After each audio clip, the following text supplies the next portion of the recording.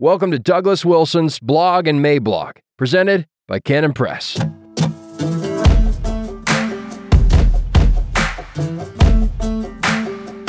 Bottom of the Empathy Hole, November 20th, 2023. Preamble. If you're here for the really inflammatory stuff, that doesn't really come in until the penultimate section. But if you want to understand the reason for the inflammatory stuff, I'm afraid you will have to work through the whole article. I'm sorry, but we were not put into this world for pleasure alone. Introduction. So an epistemic penny dropped for me the other day. Everyone sees that America is divided between two rival factions, and we are well into what has been called a cold civil war. So much is obvious. There are the defined factions on either end of the division, and in the middle there's a large inchoate group that just wishes it would all go away, but which will still have to make up its mind at some point. What is driving all this? The thing that occurred to me concerned the energy behind the two rival factions. Why are they, at daggers drawn, of necessity? The answer is that the two rival factions are shaped and contained by two rival definitions. I've said for years that our cultural battles are over editorial control of the dictionary, but this latest thought means that it all comes down to just one word. What is the definition of insanity? What does madness mean? In order to set this up, I'm going to be talking about our emotions, our passions, our affections, our feelings. These two groups define insanity in very different ways, but both in terms of our relationship to these emotive realities. One group defines insanity as any kind of restriction of or discipline for these feelings. The other group defines insanity as letting these feelings run riot, run loose. And it should be quite obvious that there's no real way to split the difference between them. For one group, feelings are the pole star by which they navigate. For the other group, feelings are what they sail on, an ocean sometimes stormy, sometimes choppy, sometimes calm. But their pole star is outside themselves, outside the ship, and for the Christians among them, outside the world. Rachel's spanking goes viral. So just last week, someone posted an old clip of some parenting advice that Nancy gave at a small conference that we held a number of years ago, and the thing went nuts, garnering millions of views in the first day or so. Just shy of 3 million views last time I checked.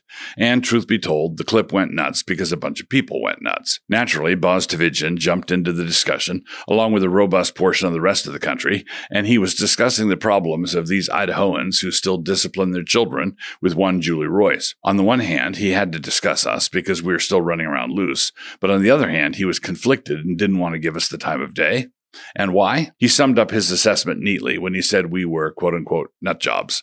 Always make sure to get your evaluations from a trained professional. The offense was that Nancy was talking about how we taught and disciplined attitudes and not just actions. Disciplining for actions would be when you address things like hitting, grabbing, pushing, and so forth. Many moderns don't even like it when parents exercise even that much discipline, but for them it would at least be discipline for overt deeds. But disciplining for attitudes meant that we did not allow moaning, grumbling, whining, snitching, or any of the rest of that sorry lot. All of this for Boz was clearly beyond the pale. Disciplining for attitudes is what nut jobs do. But turnabout really is fair play. What do we think of life in a place where attitudes and emotions are absolutely ungoverned? Well, the word asylum comes to mind. I think of that kind of place as being, hellish, unhinged, demented. So there we have it. One faction holds that the passions of each individual are to be considered inviolate, and that to restrict, retard, punish, bridle, or discipline any of it is to assume the role of a dear leader, tyrannical madman. But the other group, let us just go ahead now and call them Christians, believes that the heart is deceitfully wicked, and who can understand it? When the gospel comes to us, it does not come in to flatter. The worst enemy that any one of us has would have to be our own passions. And when discipline of the passions breaks down in any society, this means that everyone becomes prey to one another. The only reason we would put up with that kind of thing would be because we had lost our minds, as we have clearly done. Quote, "But if ye bite and devour one another, take heed that ye be not consumed one of another." Galatians 5:15. Quote, "For we ourselves also were sometimes foolish, disobedient, deceived, serving divers lusts and pleasures, living in malice and envy, hateful and hating one another." Titus 3:3. And so it follows further that to lobby for such a social order is to give way to insanity, to madness. And if Christians tried to articulate their love for moral order and the need to discipline in terms of what they love, the response from the world is, well, rage. They don't want to see their brand of insanity thwarted. And so here we are. For many years, I've used the following illustration. Suppose a tender-hearted grandma is over for a visit, and as she is departing, she gives her little 2-year-old grandson a treat, which he takes from her somewhat sullenly. Say thank you, his mama says. At that point, the mystery of lawlessness takes over, and he flat refuses. The mom, a good, diligent Christian woman, asks Grandma if she can wait just a few extra minutes, asking this as she's leading the defiant one back to his bedroom. The grandma, who's been attending a big box goo church for some reason, where the pulpit is filled with cotton balls molded into the similitude of a man, says something like, "But I only want him to thank me because he means it." To which the Orthodox mom replies, "Just give me 5 minutes and he'll mean it." For some people, this is child abuse, pure and simple. For others, it is the signal that the child has a much better opportunity to grow up into a useful and productive citizen and who is unlikely to serve any time in a penitentiary. One group is like Mrs. Dashwood and is all in for Mary Ann, and the other group, a bit less boisterously, understands that Eleanor is the true protagonist in Sense and Sensibility. Our goal in bringing up our daughters was to see them grow up into the kind of Christian maturity that understood the wisdom of Eleanor. And by the grace of God, we succeeded. Eleanor, quote, had an excellent heart. Her disposition was affectionate, and her feelings were strong, but she knew how to govern them. It was a knowledge which her mother had yet to learn, and which one of her sisters had resolved never to be taught. Mary Ann's abilities were, in many respects, quite equal to Eleanor's. She was sensible and clever, but eager in everything. Her sorrows, her joys could have no moderation. She was generous, amiable, interesting. She was everything but prudent. The resemblance between her and her mother was strikingly great. Eleanor saw with concern the excess of her sister's sensibility, but by Mrs. Dashwood it was valued and cherished. They encouraged each other now in the violence of their affliction. The agony of grief which overpowered them at first was voluntarily renewed, was sought for, was created again and again. They gave themselves up wholly to their sorrow, seeking increase of wretchedness in every reflection that could afford it, and resolved against ever admitting consolation in future. Jane Austen, Sense and Sensibility. Each group describes the madness that would prevail if the other group were to get their way unchallenged. For the commies, they project the rule of an authoritarian madness, the kind that afflicts people like Mike Johnson, the kind of person who might pass legislation that hurts their feelings. For the normals, to borrow a description from Scott Adams, they see rule by the progressives as a cabal of 1,000 clowns with bees in their underpants. And so each group thinks the other one mad. But here's the thing. One of them is right. Before leaving this point, I should point out one important difference between the book and the various film adaptations of Austen's great work. In both, Mary Ann is excessively emotional, but in the book, Austen is able to show how Mary Ann and her mother carefully cultivated these excesses as though they were virtues, treating their thistles as though they were orchids. Their passions were already out of control, and yet they hovered over them with Miracle-Gro and a garden hose. Edwards, Lewis, Piper, and the tethered affections. One of the perennial temptations that conservative believers have is the temptation of turning into doctrine machines. Their zeal for the true gospel sometimes reduces to a bare affirmation of designated propositions. The propositions are, of course, essential to orthodoxy, but the weakness is found in that phrase, bare affirmation. The propositions of the gospel are designed to be loved. We are to do more than nod at the propositions of the gospel. We must embrace them, obey them, love them. The propositions are to be precious to us. Quote, whom having not seen ye love, in whom, though now ye see him not, yet believing ye rejoice with joy unspeakable and full of glory. 1 Peter 1:8. We should therefore thank God for Jonathan Edwards in the 18th century, C.S. Lewis in the 20th, and in our time, John Piper. In various ways, and in accordance with their respective gifts and contributions, they made sure to get our affections back into play. But mindful of the fact that this is a fallen and broken world, their task was to get our tethered affections back into play. Edwards was writing in the context of the excesses of the Great Awakening. The fires of revival were causing some people to unhinge their passions in the name of Jesus, and so then others, opponents of the revival, were using the resultant excesses as an excuse for opposing revivals generally. Edwards wrote the religious affections in order to distinguish spurious passion from true. He argued rightly that true heartfelt love for the Lord is something that must of necessity be anchored to the Word. This is another way of saying that our affections must not run riot, but must remain in harmony with the objective reality of the world. In other words, the affections cannot be trusted in themselves, but must rather be brought to rest in the goodness of an absolute and objective truth. Self-referential affections will get you revivals where people try to glorify God by barking at the moon. But when our hearts and minds are set on the things above, Colossians 3:2, we are enabled to put on the demeanor of Christ, Colossians 3:12. Self-referential empathy will do nothing but land you in madness and savage cruelties. Autonomous empathy is an antichrist. Setting your affections where Christ is seated will get you sympathy that is actually kind to people. C.S. Lewis provided the dual service of savaging the poison of subjectivism on the one hand, and on the other hand, through insisting in the abolition of man that the telos of true education has to be aimed at the sentiments, at the chest, as he called it. The rational capacities by themselves were useless in restraining the passions, and for Lewis, it was essential that we learn to restrain those passions. That can only be done by teaching and molding and disciplining the sentiments. These trained reactions of the chest needed to submit to the discipline of the Tao, the path of righteousness, a righteousness defined without regard for our feelings about it at all. Our sentiments must be taught to bow before righteousness. It is the way of madness to define righteousness in terms of our untethered emotions. John Piper's provided us with a similar service. Our passion must be passion for God's glory, and this is why it must be tethered to that glory. Self-absorbed passion is a dedication to the gravity hole that can wind up nowhere but in the outer darkness. Quote, "Sometimes people ask, should we pursue obedience to God or joy in God? Edwards would answer, the question involves a category confusion. It is like asking, should I pursue fruit or apples? Obedience is doing what we are told, and we are told to delight ourselves in the Lord. Therefore, pursuing joy in God is obedience." John Piper, God's Passion for His Glory. This, too, is to bind our emotions to something outside ourselves. It is a foundational lesson for those who would build their lives on bedrock joy. We cannot look to ourselves or to our feelings for salvation. We are the ones needing to be saved. Quote, "From the end of the earth will I cry unto thee. When my heart is overwhelmed, lead me to the rock that is higher than I." Psalm 61:2. "When my heart is a bit of flotsam on a turbulent sea, lead me to the rock that is higher than I." But in this, our therapeutic age, we want the flotsam to enshrine and embody the turbulence itself as the wisdom they were seeking. You may wonder why I'm using the word tethered so much all of a sudden. I will tell you, this whole thing grows out of a commitment to the correspondence view of truth. A word and its referent must be tied together. They must be linked. They must correspond. This is because orthodoxy and truth and forgiveness and salvation and the Christian faith itself all depend upon it.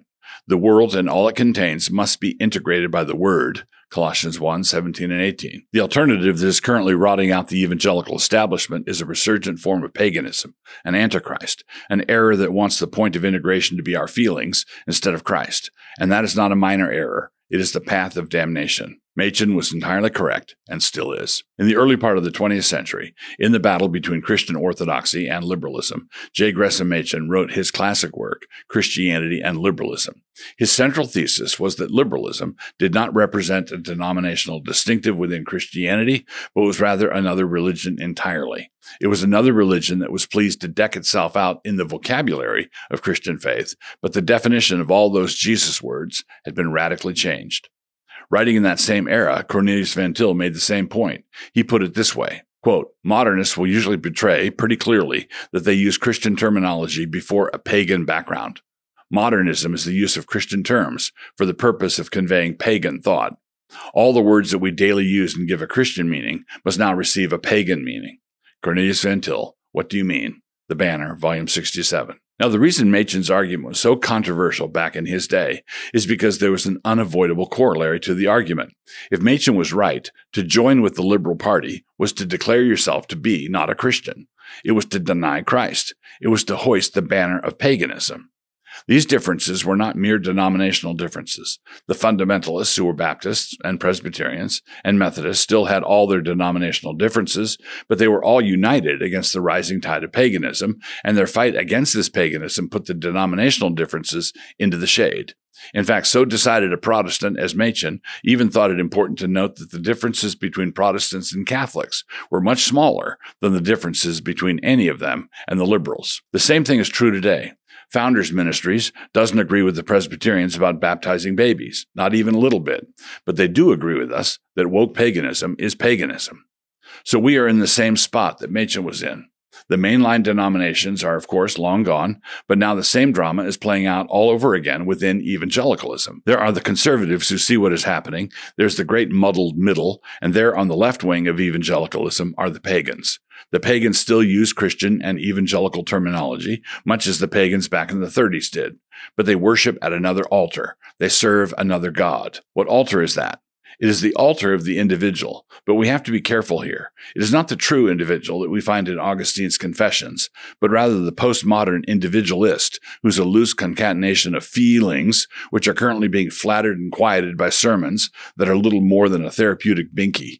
The problem with these feelings is not that they are intense, but rather that they have, in their great and untethered intensity, confused themselves with the Red Queen of Alice. So the same thing is happening now. The difference is that conservative believers, believers in Jesus, are not nearly as united as our great-grandparents were, and are not nearly as clear-headed about the essential paganism of quote-unquote moderate evangelicalism. Perhaps we were thrown off by the fact that these were pagans who had made a point of learning how to pronounce shibboleth. Sure, their favorite guy singer showed up at the Dove Awards wearing a dress, but at least everybody is staunch on inerrancy. Not only did he show up at this evangelical gala wearing a dress, but he more or less got away with it. By the way, in a world that redefines all the words, don't think for a minute that inerrancy has been left alone, or staunch for that matter. Rosaria Butterfield recently called out the Revoice Conference, and good on her. She also tagged Preston Sprinkle's Exiles in Babylon Conference, along with Cru, formerly Campus Crusade for Christ. Again, well done. We could easily add to the list Christianity Today, RUF, and Calvin University. If we wanted, we could go on for quite a long time. The trail of compromise has been long and shiny, leaving the kind of mark that a 3-inch slug leaves on the sidewalk. The clash last week over spanking was a clash over generational succession. It made the splash it did because it was a proxy collision between two different ways of looking at the world, the Christian way and the pagan way. What is involved in the nurture and admonition of the Lord? Nancy articulated the classic and orthodox view of child training, and for that she was dismissed as a narcissistic nutjob. So in this clash, the Christian view was expressed by a mother in Israel with faithful children and grandchildren, and the pagan view was expressed by Billy Graham's grandson. The only conclusion should be that official evangelicalism is seriously diseased. Something has gone seriously wrong. The big sort has come to evangelicalism, and when it is over, absent reformation and revival, we will have some younger versions of the main lines, but still riddled with unbelief. And on the other side, we will have Orthodox churches still worshiping the God of Scripture. So I want to make sure we take the next step. It is time for us to say out loud what really needs to happen. A very large number of our evangelical leaders need to become Christians. Am I questioning their salvation? Well, yes, I am. So if you don't like being taken for a heretic, then you should stop giving talks at Nestorian conferences, and not we ourselves. In order to become Christians, what must these moderates and progressives confess? What must they turn away from? In their turning away in repentance and in their turning toward in faith, they must do this with an acknowledgement that truth is objective, absolute, unchanging, and timeless. As C.S. Lewis put it once, unless reason is absolute, all is in ruins. Subjectivism is the lying sneak of an enemy here, and untethered empathy is the current shape it has taken. If we continue to look for the bottom of the empathy hole, we will find that it doesn't really have a bottom, and that we have wound up in a very dark place without the companionship of even an echo. The fundamental thing is that Jehovah reveals himself as the great I Am. His nature, character, and attributes cannot be trimmed in order to be made more suitable to the sinful predilections of man. They must confess that their feelings are not God, and that the world God created cannot be altered by any course of daydreaming, however energetic it might be. The objective world can, however, be made abundantly fruitful through obedient stewardship. But this kind of alteration is dominion alteration, done through obedient submission to the authoritative words of Christ. So woke unbelievers must first repudiate and repent of the pride that would assume to itself the right to define the world, independent of what God has said about it. They must stop jiggering with feminist word studies, with suspect theological categories, and with chromosomes. They must turn away from lust, meaning their desire to hump the world, a bent desire that includes, not coincidentally, little kids. They must repent of the envy that drives every form of egalitarianism, whether that be feminism or socialism or globalism or any other godforsakenism. And they must utterly reject the wrath of man, repudiating their pretended right to fly into a rage whenever something or someone displeases them with a microaggression. Some conservative comes to speak on campus, and there they are in the safety room with the therapy puppies and the coloring books, literally shaking. And what must they affirm? From the heart. They must affirm the creator-creature distinction. It is he that has made us, and not we ourselves. Psalm 100, verse 3. An infinite gap separates him from every one of his creatures. We must utterly reject the delusion of Darwinism that has opted for the phantasmagoria of Milton's Satan, dreaming that he was somehow self-generated. God made the natural world, and the natural world he made has a nature. Our first parents rebelled against him in the garden, and in the resultant crash created a huge debris field. God in his mercy determined to fashion a new human race using materials taken from the previous one. So he sent his son, born of a woman, born under the law. Our Lord lived a perfect sinless life and directly challenged the theological establishment of his day. He was railroaded in a faux trial and was crucified and buried. Their plot against him had gone off almost perfectly and was only wrecked when Jesus upended everything by coming back from the dead. Because he came back from the dead, he owns this world and everything in it. Not only does he own everything in this world now, but this means that we don't have the right to generate our own opinions about what the world must be like. We must let him interpret it all for us. We must learn to obey him in everything he has taught us, as the Great Commission puts it. We must learn to think Christ's thoughts after him. But none of this is going to happen without the one thing needful, getting evangelicals saved. Relentless Giveaways, November 20th through 24th. Loving the Little Years by Rachel Jankovic. Get Loving the Little Years Kindle free and listen to the audiobook free on Canon Plus. Your own NQN flamethrower available now. The giveaway deadline is passed, but you can pre-order an NQN branded flamethrower for yourself through the end of November. No, we're not kidding. New parenting documentary series, released November 17th. The entire Future Men documentary series releases on Canon Plus. And then from the Mablog shop, the free book this week is Chestertonian Calvinism. Stay notified of everything we're giving away at noquarternovember.com. If you are enjoying these videos and would like to support this channel and the work of Canon Press, join up at Canon Plus. Just click the link, create an account, and have a look around.